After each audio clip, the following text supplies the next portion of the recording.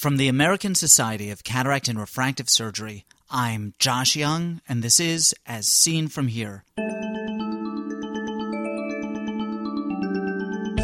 On today's podcast, Toric IOLs. That's like the Easter Bunny as far as I'm concerned. I have looked at thousands and thousands of cases from physicians all over the world, and I have never seen a data set where there's no surgically induced astigmatism. First this. In order to provide medical education free of commercial bias, As Seen From Here requires a financial interest disclosure before any podcast program. Dr. Hill reports consulting fees for Alcon, Carl Zeiss Meditech, and speaking fees from Alcon, Carl Zeiss Meditech, and Oculus. I like to think that my small incision clear cornea cataract wounds are astigmatically neutral. Of course, there are a lot of things I'd like to think, but that doesn't make them true. Perhaps the small astigmatic change induced is of little clinical consequence when we implant spherical IOLs. But how much influence will this iatrogenic astigmatism have in the delicate refractive planning necessary to toric IOL implantation? It turns out that, well, why don't I let Warren Hill explain? Warren, welcome to As Seen From Here. What are the options for addressing pre-existing astigmatism? Remember that a refractive astigmatism and corneal astigmatism may not necessarily be the same. The natural lens is not necessarily spherical. There can be some component of astigmatism in the natural lens, and that mixes with the corneal astigmatism to give refractive astigmatism. It's not at all unusual to see a patient that has one diopter of refractive astigmatism on their manifest refraction, and yet have perhaps 2.5 diopters of corneal astigmatism.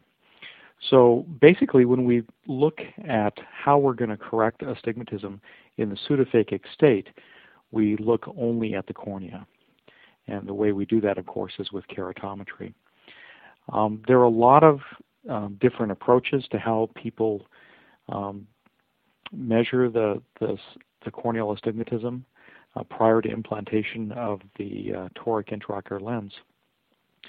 But the method that we found that works best is really manual keratometry. It's helpful to keep in mind that the autokeratometry feature of the IOL master, manual keratometry, and simulated keratometry all use completely different methods. They may determine the axis differently. They may determine power differently because they're measuring different zones. And so one question that comes up a lot is how do we measure the preoperative astigmatism, and what's the most reliable way to do it? Our office was part of the original FDA study in 2002 for the Acrosoft toric IOL. And for the FDA study, we used manual keratometry. And since that time, we've implanted a lot of toric IOLs. It's really one of our favorite lenses. And we've used auto Ks from the IOL master. We've used simulated Ks. We've used manual Ks. And we found that manual Ks probably have the very best correlation with the astigmatism that the patient needs to have corrected, the refractive astigmatism. And what that is really the difference in power between the principal meridians. Let's say grandma has Ks of 42 at 180 and 44 at 90. So we have 2 diopters of astigmatism to correct. And manual keratometry is measuring roughly a 3 or a 3.2 millimeter zone. One of the problems with determining how much astigmatism needs to be corrected is a concept called angular error. And not only do we need to figure out the power between the principal meridians of the cornea, but we also need to determine the steepest axis.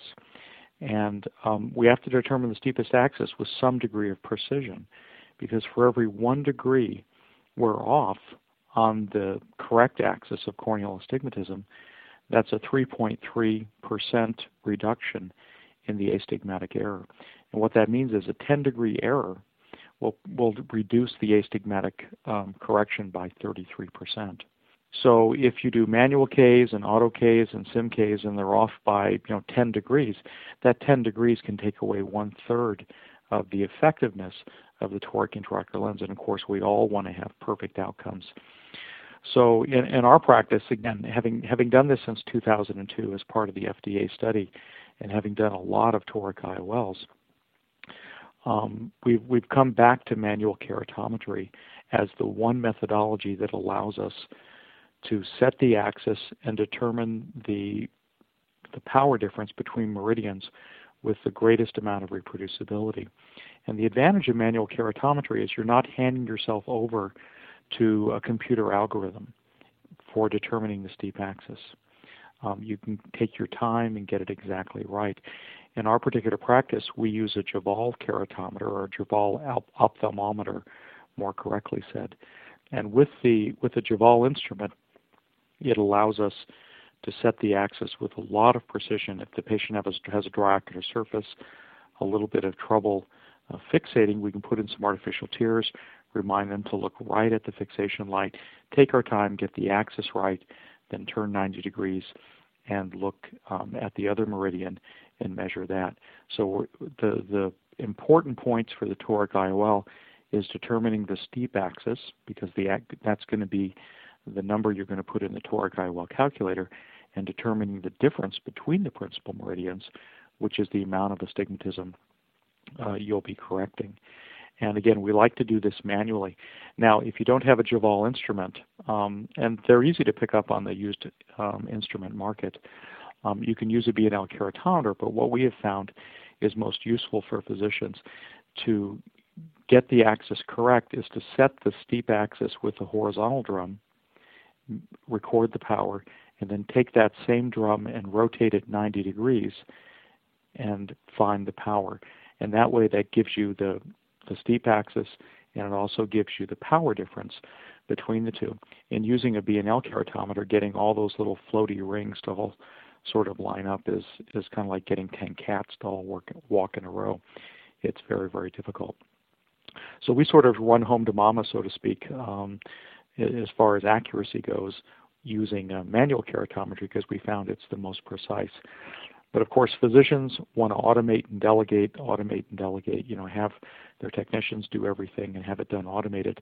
But since the patient is paying a premium price for the toric IOL, really a little bit of extra care should be taken to do this correctly. And in our practice, either my partner or myself actually do the keratometry in addition to the technicians doing it. So the technicians will do the keratometry, and then I will do it.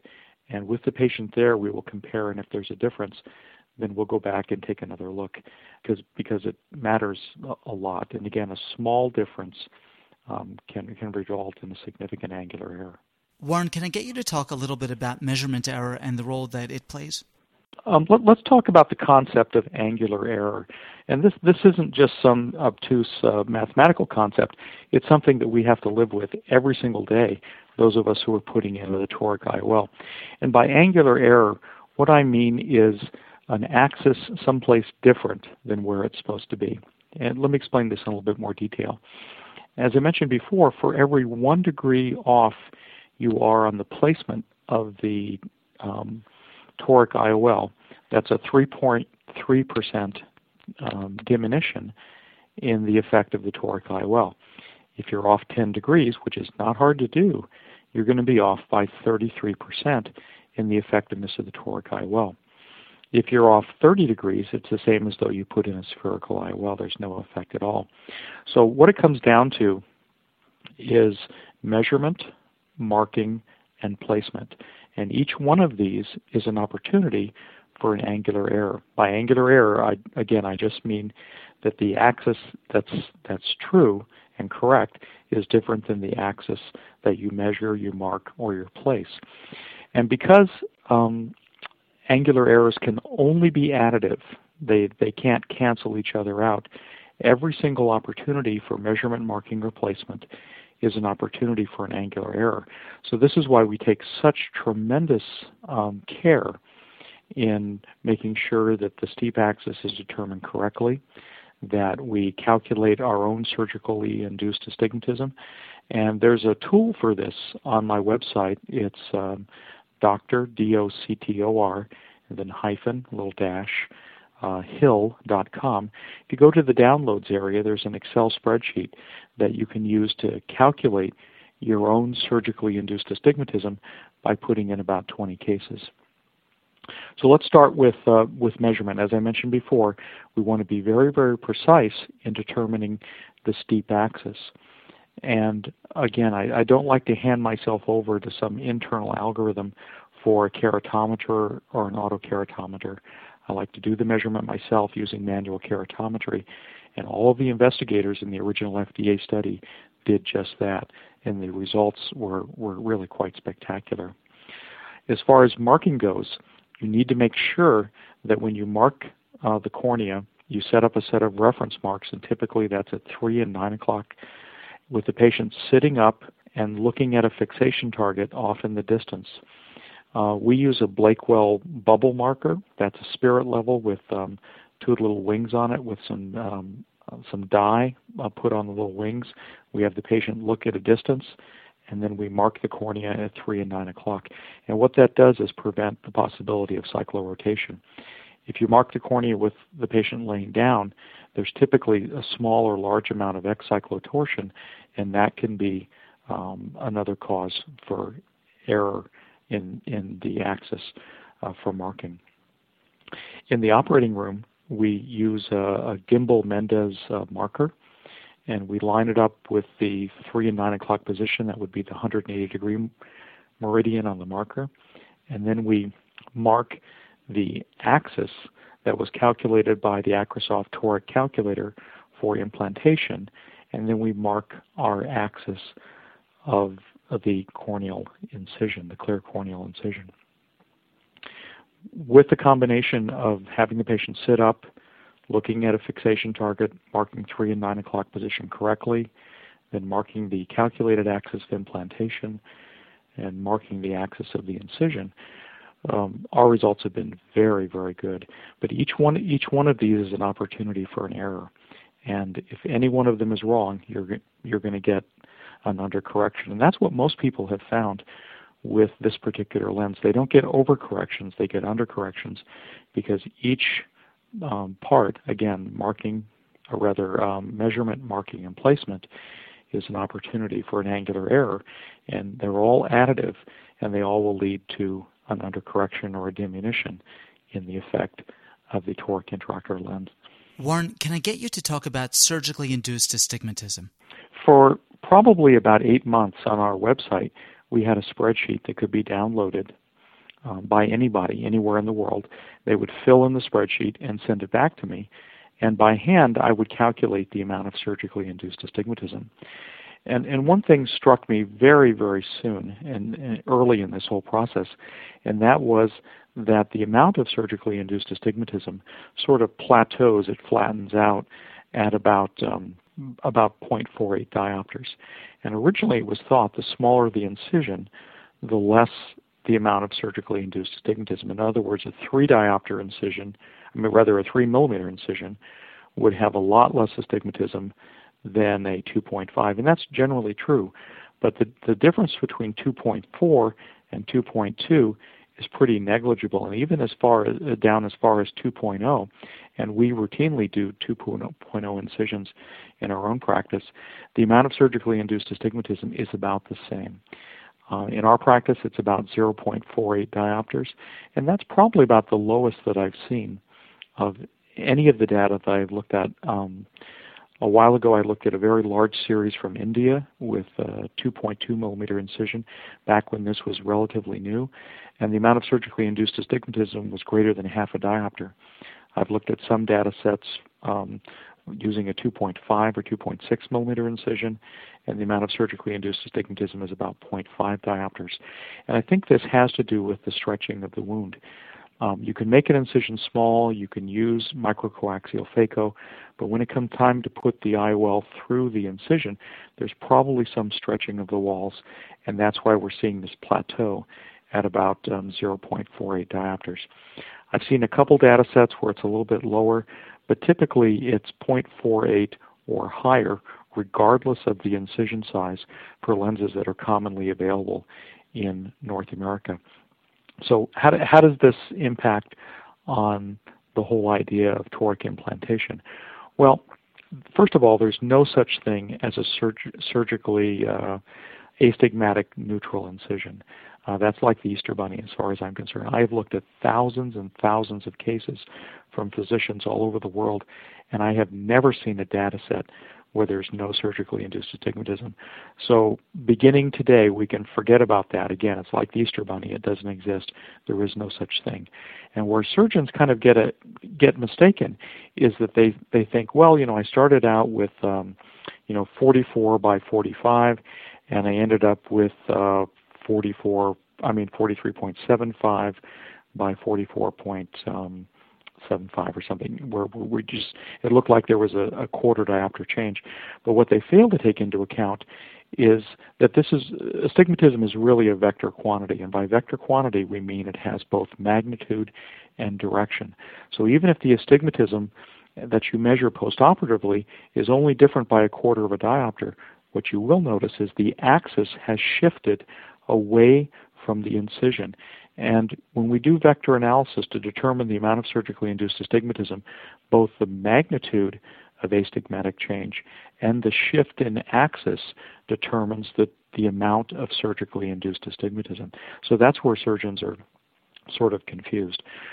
When we do the calculation to determine the new axis and the new power of the toric intraocular lens, we include the amount of surgically induced astigmatism, and if surgeons haven't yet calculated this value for themselves, start out with 0.50 as a good ballpark figure. That's a number that kind of comes up over and over and over again for the typical single plane incision done temporally. An incision done superiorly will probably induce a little bit more astigmatism just because of the way the cornea is set up. When you make that incision, say at 180 degrees temporally, what you're going to do is you're going to flatten the cornea in that meridian and steepen the cornea 90 degrees from that. It may be by a small amount, but what happens is that the steep axis gets rotated away from your incision, and that's part of the whole process of surgically induced astigmatism. So when you use the surgically induced astigmatism calculator, you would figure out your own value for that. When you plug that in to the Acrosoft calculator that's made by Alcon, what you'll find is you're going to get a new axis and a new calculated amount of astigmatism to be corrected. So surgically induced astigmatism plays a very, very important role in determining both the new axis of implantation and the amount of astigmatism to be corrected. And going back to the idea of angular error, if you think you have no surgically induced astigmatism and you implant at 180 and the patient's axis is something different, failing to take into account the amount of surgically induced astigmatism is another source for angular error and another source for undercorrection. And undercorrection is typically the rule.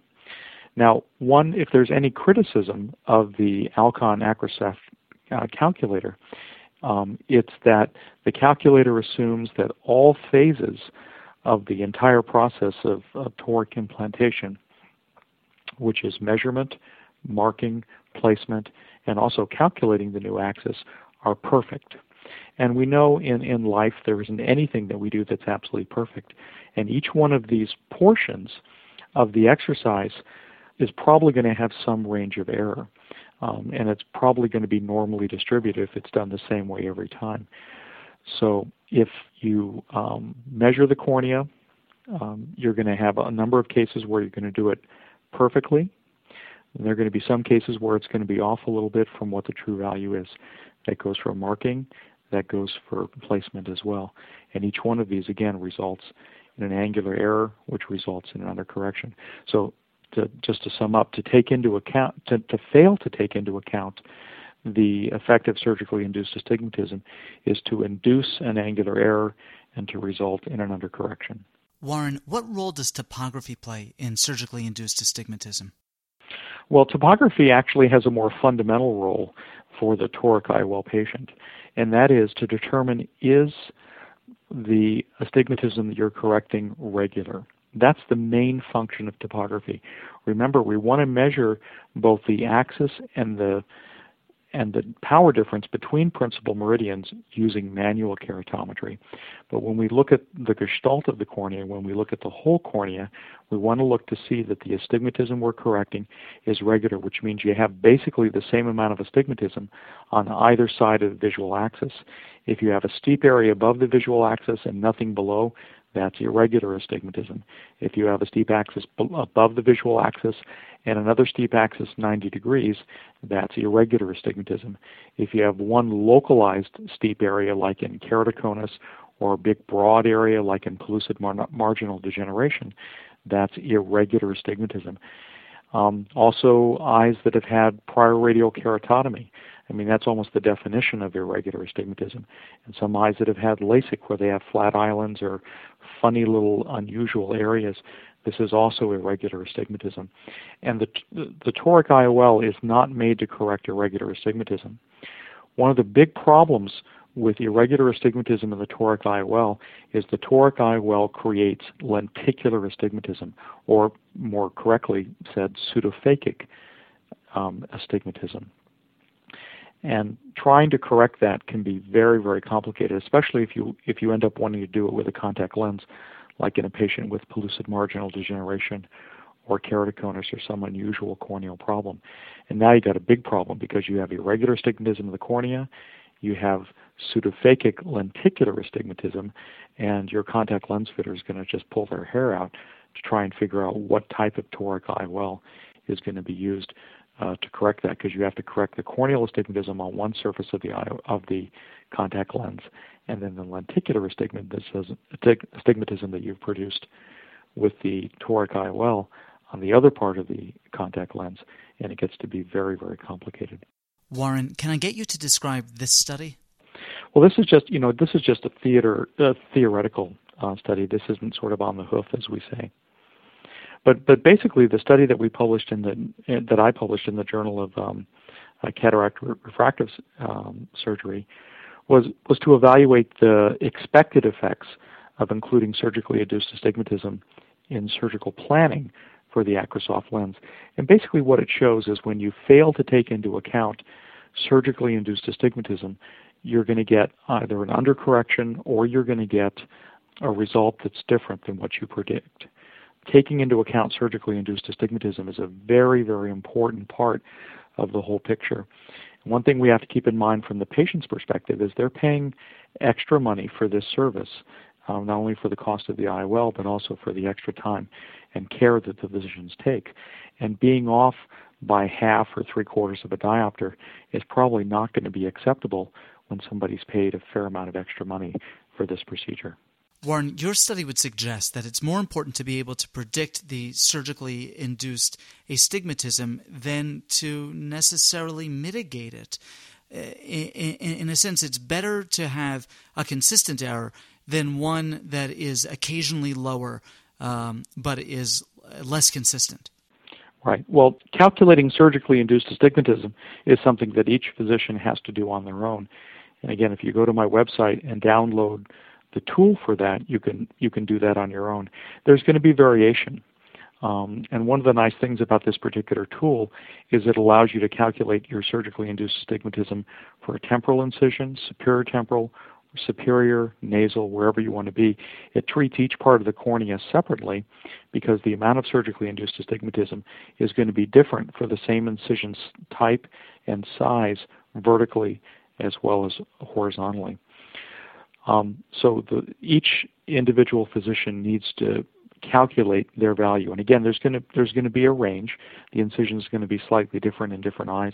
Eyes are going to have different diameters, different corneal thicknesses. And what we do is for each of the areas, say temporal, and superior, we just take the arithmetic mean of the vector calculated surgically induced astigmatism and give the surgeon a specific number to work with, and then that's the number that's placed in the AcrySoft toric calculator. Warren, one of the points that you make, too, is that failure to account for surgically induced astigmatism results in poor postoperative manifest refraction, not so much because of the role that the surgically induced astigmatism plays, but in the fact that lens calculation, excluding that factor, results in the surgeon choosing an IOL with the incorrect astigmatic power. Right. Well, we're back to angular error again. And when you fail to take into account these surgically induced astigmatism, what happens is you're going to be putting the lens into the eye in the wrong axis. And just to review, if you make an incision at 180 degrees, you're going to flatten in that meridian, and you're also going to rotate the steep axis, if it's not at 180 degrees, away from the incision. And that creates an angular error, and that goes back to implanting the lens at either the wrong axis or even calculating the wrong power. And what the surgically induced astigmatism calculator from Alcon does is it calculates the new axis of implantation, but it also calculates the new magnitude of astigmatism to be corrected. And oftentimes, taking into account the amount of surgically induced astigmatism will bump the lens to a different power, either up or down, depending on where the incision is placed. One fun thing I like to do is I like to play around with the calculator and figure out if I were to place the incision in this axis, which of the toric IOLs would the calculator recommend. And often just 20 or 30 degrees difference in the incision will take you from, say, a T3 to a T4, or from a T4 to a T5, depending on how much astigmatism you're correcting and how much surgically induced astigmatism the surgeon has. Another important concept is the amount of surgically induced astigmatism not only is determined by the location, is it superior or is it inferior, but it's also related to incision size. Like would it be 2.5, 2.6, 2.2? The architecture, is it a 3-plane, a 2-plane, or a single plane incision? And sometimes even whether the surgeon's right-handed or left-handed, or right eye and left eye. We set up the surgically induced astigmatism calculator to calculate for both the right eye and the left eye independently, just in case there's some differences in that way. Warren, is there anything else you'd like to add? Let me just go over a couple more points. I get a lot of emails every day about this particular lens and ways to approach it.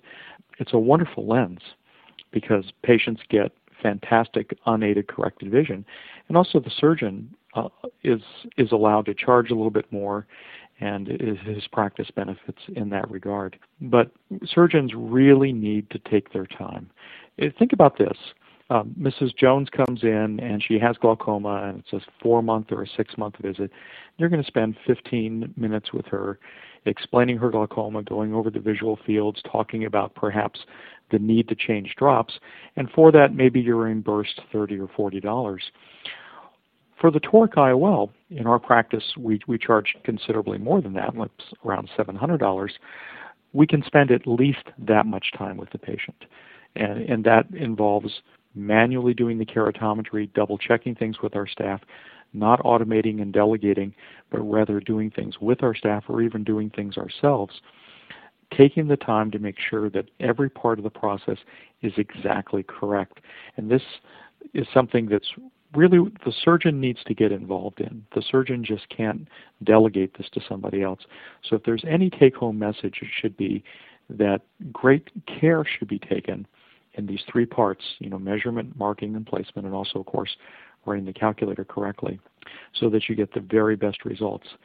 And anytime you falter, anytime you make a mistake, you measure the axis incorrectly, you mark the cornea incorrectly, you place the lens incorrectly, or you calculate an axis for the incision that turns out to be different than the incision you make, you get an undercorrection, and the patient ends up with more astigmatism than what they had hoped for. What they're looking to you for is the best unaided distance visual correction. So physicians really need to get involved in this and learn how to do every part of the measurement process themselves. And again, in our practice, the physician and the staff both do the measurements and both confirm independently that they're correct. And that's really the best path to success for using this lens is having the physician get involved and become intimately familiar with every single part of this initial part, which is measurement. Warren Hill, thank you so much. Happy to help. Okay, bye-bye. Warren Hill hails from East Valley Ophthalmology in Mesa, Arizona. His paper, Expected Effects of Surgically Induced Astigmatism on Acrosoft Toric Intraocular Lens Results, appears in the March 2008 issue of the Journal of Cataract and Refractive Surgery. Ask questions of Dr. Hill or any of our previous guests, or make a comment about any of the topics we've discussed. These interviews are meant to be the start of a conversation in which you participate. Call our listener response lines. In the United States, dial area code 646-808-0231. In the United Kingdom, dial 020-7558-8275 or Skype JYoungMD. As Seen From Here is a production of the American Society of Cataract and Refractive Surgery. Be a part of the next podcast. I'm Josh Young.